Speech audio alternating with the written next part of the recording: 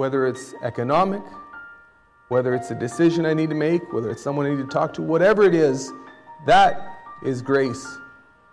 And grace giving is just that. It's just, God, what would you have me to do? And then doing it.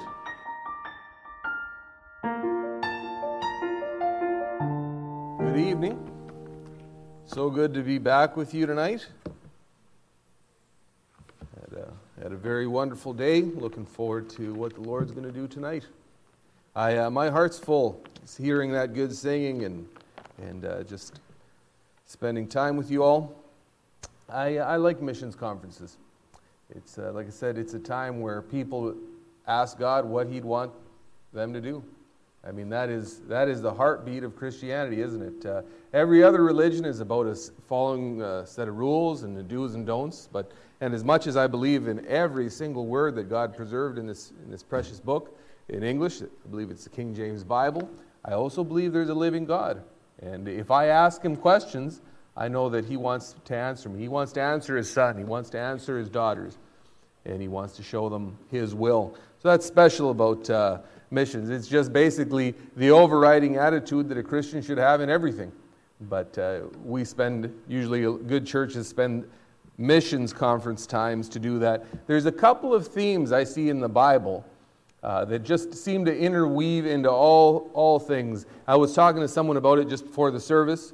They were talking about talking to people about the Lord Jesus Christ and the fear we encounter. A lot of our battles are faith and fear.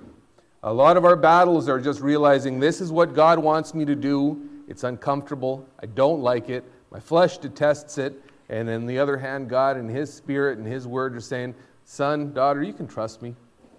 You go ahead and talk to that person about the Lord Jesus Christ. You take that step of faith in whatever it is in your life, and that's an ongoing theme you'll have in your life. If there's things you're fearful of, I mean, I'm not talking about a healthy fear. There are things we should be fearful of. The Bible talks about the fear of the Lord, but there's a lot of carnal fears that you and I have. And the best way to battle those is just, Lord, help me. Help me, give me that strength. Give me the courage to follow your faith in what it is. Another consistent theme I see in the Bible is that in the first few chapters of the Bible, we see man breaking God's perfect law. And as soon as man does that, God reaches out to try and restore that broken fellowship. And then at the last few chapters of the Bible, basically it happens. The New Jerusalem comes down, and what was lost in Eden, God has done together. So God is a reconciling God. He's a restoring God. He's a God who looks at sinful humanity, at people who've wrecked things, and He says, I want to help you. I want to bring you back. And I believe mature Christians are reconcilers. And again, that's a missions themes too, isn't it? We're supposed to be reaching people who are lost, reaching people who are out of the way. And so that makes missions conferences very, very special. I'm going to have 3 points tonight. The theme is grace giving, and the people of grace giving, the portrait of grace giving, and the proof of grace giving. I wanted to stick to P's, so the portrait basically meaning the definition. What does it look like? What does grace giving look like? And if you turn with me to 2 Corinthians chapter 8, we'll read a portion of Scripture regarding to what grace giving is. And see our biblical example, 2 Corinthians chapter 8, and we're going to read verses 1 through 9.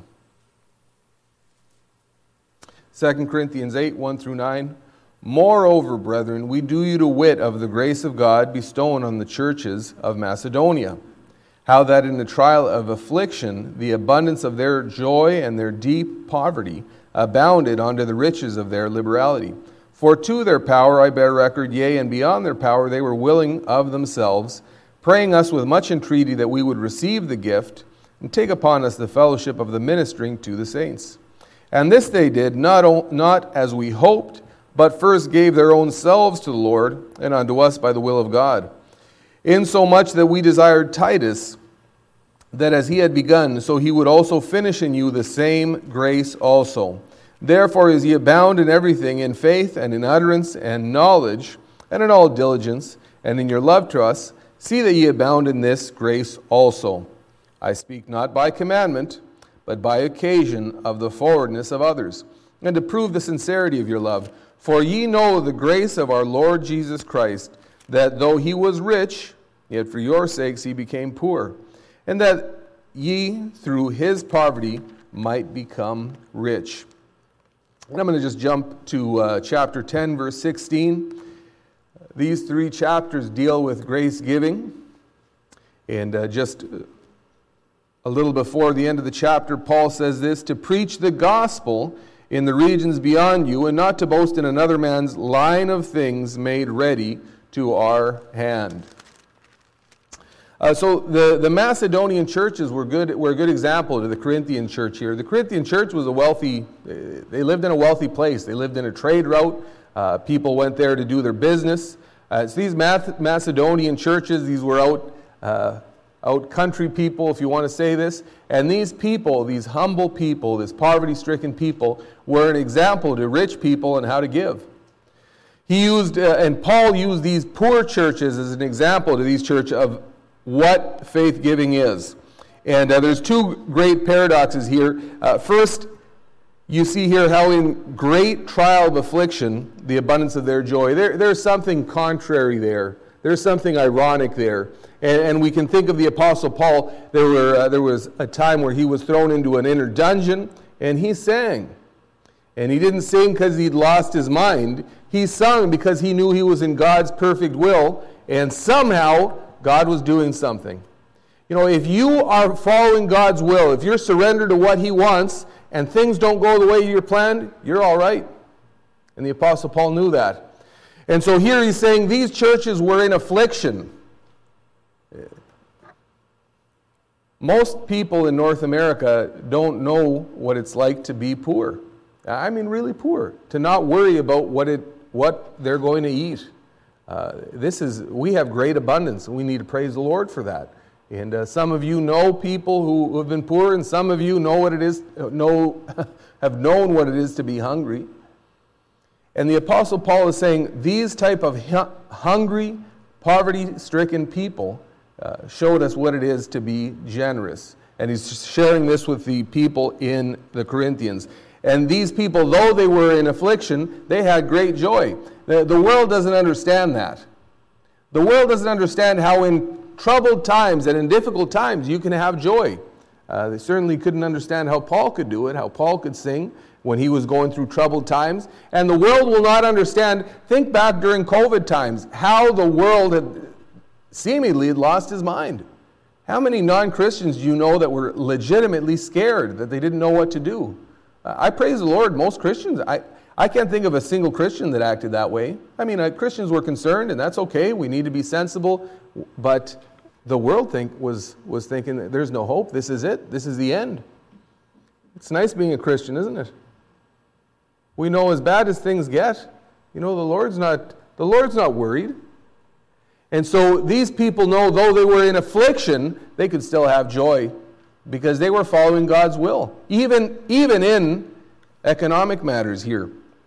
He talks about they abounded unto the riches of their liberality. So even though they were poor, they were generous people. That's humbling.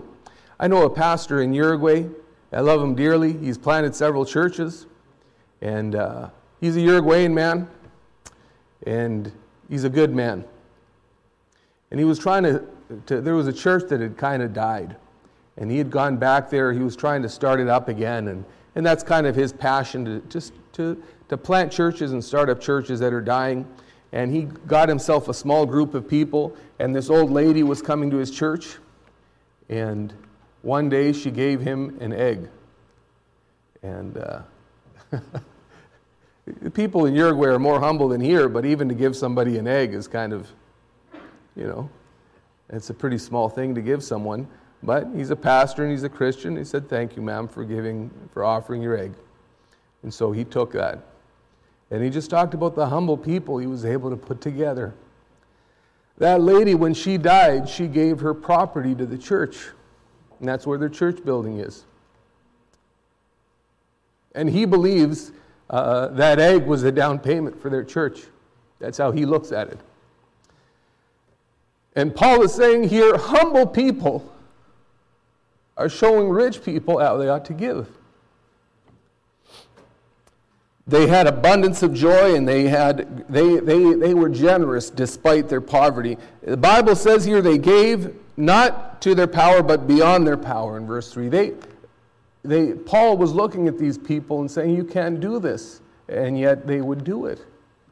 They would give generously. They would give beyond their power. The Bible says they were willing for God to use them. They had an open heart and said, Lord, whatever you want, I trust you.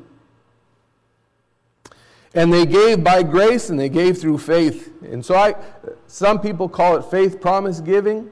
I like to call it grace giving, because I think that's, in this chapter, the Bible uses grace 5 times, and the next chapter 2 more times. And I believe giving is a grace of God. And we're going to go through what that is. There's 4, so the pathway to grace. The pathway of grace giving. Grow in the grace and knowledge of our Lord Jesus Christ. I think grace is something, there's several definitions to grace. It's God's unmerited favor, God's undeserved love. A good definition, I'll give you a good definition a little bit later, but grace is something we get from God, and we get it because of the Lord Jesus Christ. In verse 7, Paul says, as ye abound in everything in faith and utterance and knowledge and in all diligence and your love to us, see that ye abound in this grace also. He's talking about giving. He says, this is this poor church, and this is what they've done for the Lord.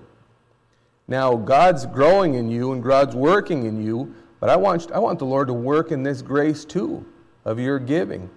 See, sometimes, it's sometimes ironic, isn't it? That sometimes people who don't have much are generous. And sometimes people who have a lot are, who say this in Uruguay, if someone's cheap, tacaño, codo, is the elbow. They say that because if someone's really cheap, when you go to give them a handshake, they won't just take your hand, they'll take your elbow too. And sometimes people who have more are very cheap. And so he's trying to teach these folks who have much to learn from these poor folks. There's 4 levels of giving in the Bible. In Malachi chapter 3, verse 8, God was telling his people they were cursed because they weren't giving their tithe. I believe the tithe is for the New Testament too. I think Jesus taught that. He told the Pharisees it was right to give the tithe. And in Malachi 3:8, God says to his people, will a man rob God? Yet ye have robbed me. But ye say, wherein have we robbed thee? In tithes and offerings. I'll say this too. If you're visiting tonight, missions is kind of a family matter for a church. And so if you're visiting, if you're not a Christian, if you don't go to this church, you can just sit and say, okay, this is how church people, this is how families take care of missions. This is how the church family takes care of these things. So I say that because sometimes people get uncomfortable when people talk about money or churches talk about money. If you're just visiting, then you just enjoy the visit. This is not for you. This is for church people who are trying to do something for the Lord. But I'll say that the below the tithe, God said to these supposedly his people, he said, you're robbing from me. And so if a Christian doesn't give his tithe, he's not paying his way. That's clear. Some people, I've heard some Christians argue and say, tithing, I don't think that's Bible. I don't think that's New Testament. I think it is. I think there's enough in the Bible that it's pretty clear that it is for the New Testament. But you know what? Even if I wasn't sure, I think I would still err on the side of caution and trust God with my money, wouldn't you? And so the lowest level would be to be below a tithe. And that would be 10% of your income, and that gives us what we have here today, a place where people can be and be in a church. And basically, giving our tithe proves to God we're not thieves and robbers. Of course, after below the tithe is the tithe. And Malachi says that the tithe is the Lord's. In Leviticus 23:30, God said, and all the tithe of the land, whether of the seed of the land or of the fruit of the tree, is the Lord's. It is holy unto the Lord. And so that tithe belongs to God. It's money that belongs to Him. In the Old Testament, they use it for the administration of the temple, the tabernacle, the priests, all the business that had to be done around God's work there. In Numbers 18:24, but the tithes of the children of Israel, which they offer as an heave offering unto the Lord, I have given to the Levites to inherit. Therefore have I said unto them, among the children of Israel they shall have no inheritance. So the servants of the Lord lived from that. And so in the New Testament, the tithe is used for the daily care of the church. And so when we tithe, we're showing God we're honest, we're paying our share. I think tithing is good because you're sitting here in a nice church building because you've tithed, because good people have tithed, and you can sit here. So tithing is just Christian people paying their way so they can enjoy being in God's house and fellowshipping with God's people. And so that's that. The next above that is there was offerings above the tithe. Even in the Old Testament, there was free will offerings. There was offerings for thanksgiving. There were some offerings you didn't have to give. There was an offering they collected for the tabernacle, and people weren't forced to give. If you wanted to give, you give. If you didn't want to give, you didn't have to give. And there are offerings like that in the Bible. And they're above what you could give, and they're just when you want to be generous to someone, when you want to be helpful, when you want to give above what you ought to be giving, being your tithe. And then the last one would be grace giving. And grace giving is praying and getting the mind and heart of God and giving by faith above your tithes and offerings, something you don't have the ability to give. Anything you do through the grace of God is something you can't do on your own. Anything God gives by grace is something your flesh can't do. Your flesh could never save you and send you to heaven, no matter how hard you tried. You know that if you're saved. And grace giving is similar. It's something you can't do in your flesh if you just try it on your own. It's something that takes God to do a work and answer in order for it to even be possible. So it's not a line item in your budget. It's saying, God, I don't know how I can do this, but I want to do it. Would you help me? Just like I was talking earlier with someone. Sometimes we want to talk to someone about Jesus, and we know the Lord would want us to do that, but we feel fearful. Well, praise the Lord, because then the moment you do, you know God's helping you, because you can't do it. God, would you help me talk to this person? And then at that moment, you know, God is working in your life, because you've asked Him, and He doesn't leave you stranded. He's a good God, and He wants you, and He wants me to operate by faith. The Bible talks about both law and grace. Law and grace. And some people think, the Old Testament law and the New Testament's grace. I don't think it's quite so simple, but we certainly know that grace came by Jesus Christ. And so the law, what was the law? Moses, we can think of Moses coming down to those tablets. What was the law? The law was external. It happens outside of us. People saw those laws. People realized what was right and wrong when God gave His commandments to Israel. It was on the outside. It's external. It was tablets of stone that said, do this, don't do this. And that was the law. But we have an old nature, and our nature doesn't like that law. It didn't like it, and Israel didn't like it. And grace was different when the Lord Jesus Christ came. So the law convicted of sin, but the law could never save us. And grace is different. Grace starts on the inside. See, people, you can never be saved by doing good works or obeying the law. You could never do that because the law is external to you. But the Lord Jesus Christ can go inside you and change you from the inside when you accept Him, when you allow Him to come into your life. So grace is internal. It works from within. It works on the heart, not on tables of stone. And it's written there, and grace works by the Holy Ghost. And grace was received through the Lord Jesus Christ, according to John chapter 1:17. For the law was given by Moses, but grace and truth was given by Jesus Christ. So grace was made available through Christ's death on the cross. Here we read in verse 9, For ye know the grace of our Lord Jesus Christ, that though He was rich, yet for your sakes He became poor, that through His poverty might be rich. So he gave up His life, not only for you to have eternal life, but so that you can have riches in this life in abundance. And one of those riches and one of those graces He wants to do, and one of those incredible things He wants to do, is give you the ability to do something through grace you can't do on your own. Giving is one of those things. So another very nice definition I like about grace given by a man named Gene Burge is grace is God doing something for me or through me that I don't have the ability to do myself. That's grace. Grace is manifested in exchange. So Jesus was rich and He became poor for our sakes. You imagine that God the Son from an eternity past looked from heaven where they worshipped Him, where the ground is paved with gold, and he wanted to come to this poor, humble earth to be ridiculed, underappreciated, mocked, beaten, ignored. And he said, I want to do that. I want to leave this place of perfection, and I want to go to this humble place so that these people can have life. Grace is an exchange that way.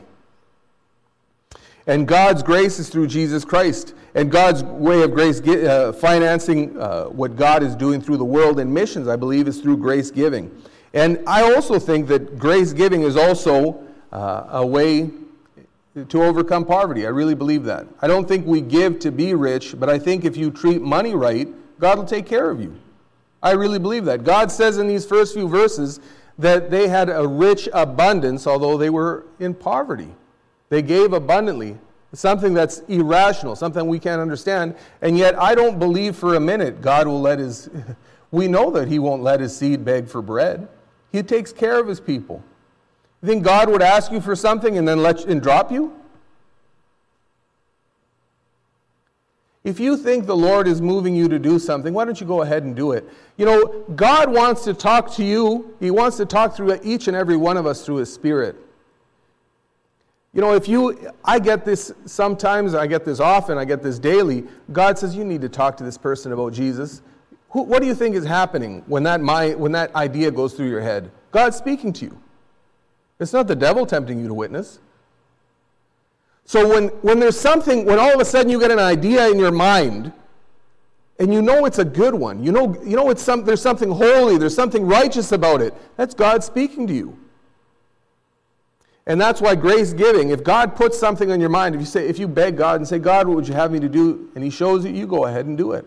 He's a good God and he won't let you down.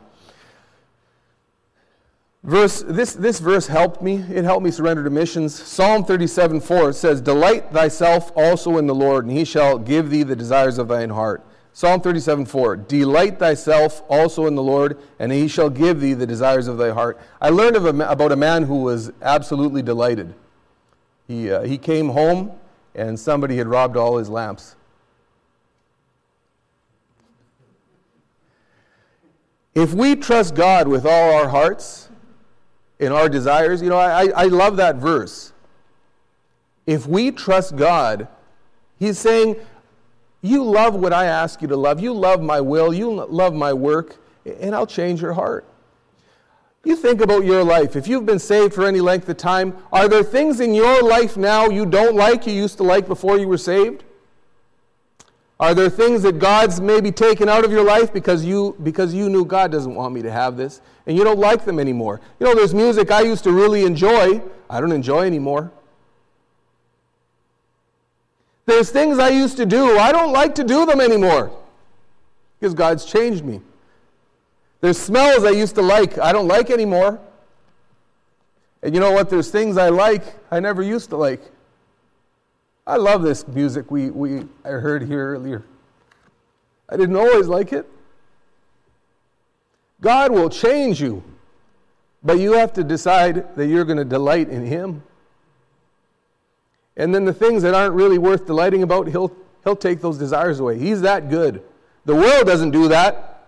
The world says, look at this. You'd be happy if you only had this. And then you get it and you think, no, that wasn't so good. But if you decide to delight in God, he'll give you what you want. And then he'll change he'll change you to like the things you didn't want. And he'll give you his perfect will. God's good. He doesn't have to give you something that will delight your heart, but he does. He's a good God. That really helped me surrender to missions. If we trust God with our hearts, our desires, he changes them. And those that are saved here can attest to that. God changes us. I just think that's a great deal, isn't it? We have a good God. So what would it take for you? What would it take? What would it take in your life? What do you have to do by faith in your life? Ask the Lord. Is it witnessing to your co-workers? Is it taking your Bible and just leaving it open at your lunch table? Is it going soul winning? Maybe it's turning down. I realize I worked I had a job where I had to work all kinds of strange hours. I realize sometimes you have to work when you can, and not be at church. But is it maybe turning down a job opportunity because it'll take you away from church, from serving the Lord? Maybe it's a broken friendship. Maybe it's someone you know who's not doing right and you need to talk to them. What would it take for you to do something by faith that you know you can't do? Go ahead, pray to God. If He's showing you something, pray to God. Pray for His help and then go do it. He will glory in your obedience to Him. And you know what? I tell you, God will not leave you high and dry. Luke 6:38, Jesus promised, "Give, and it shall be given unto you, good measure, pressed down and shaken together, and running over shall men give into your bosom. For with the same measure that ye meet withal, it shall be measured to you again." God's a generous God. He loves you. He'll take care of you. So most of the things we do as Christians, the proof of grace giving is this. Most of the things we do as Christians, we do as obedience of God's commands. We know we need to pray. The Bible tells us that. We need to read our Bibles. The Bible tells us that. We know we need to go soul winning. The Bible tells us that. We need to tithe. The Bible tells us that. We need to be separated. We need to go to church. We know those things because those things are very clearly laid out. And yesterday I was talking about people who are... If you were listening yesterday about having to work sometimes with people who are lazy, none of us like that. And there are people who you've worked with and people you may even be thinking of, and they will never do anything more than what the boss asks. If it's not written down, they're not touching it. And what grace giving is just doing more than the bare minimum as a Christian. Is having that real relationship with God where you're prepared to say, where you would by faith say, "God, I trust you. What would you want from me? And I'm going to prove it because as you show me things, Lord, I'm going to do them." Whether it's economic, whether it's a decision I need to make, whether it's someone I need to talk to, whatever it is, that is grace. And grace giving is just that. It's just, God, what would you have me to do? And then doing it. It's more than the bare minimum. So like I said, even Paul himself says, "I speak not by commandment." He says, there's no command that I can tell you need to give to missions, but I think if you have a heart like God's heart, you will. And he's telling that to these people. So it's an opportunity for us to prove our love to our Lord. What it does for us is it gives us love. It proves that we love Him, but by occasion of the forwardness of others, and to prove the sincerity of your love. Just like was written on the board behind me earlier, you can give without loving, but you can't love without giving. And so even Paul is saying, you prove your love. Like the world says, put your money where your mouth is. Give to missions. Prove your love. Other things it'll do is it'll cause joy. These poverty-stricken churches that Paul are talking about had great joy. That's strange, isn't it? Yeah, because the world teaches us joy is found in material, don't they? And yet these poverty-stricken folks had joy. Grace giving gives joy. So God promises to sustain us also if we give. Philippians 4:19 says, "But my God shall supply all your need according to His riches and glory by Christ Jesus." God will never be your debtor.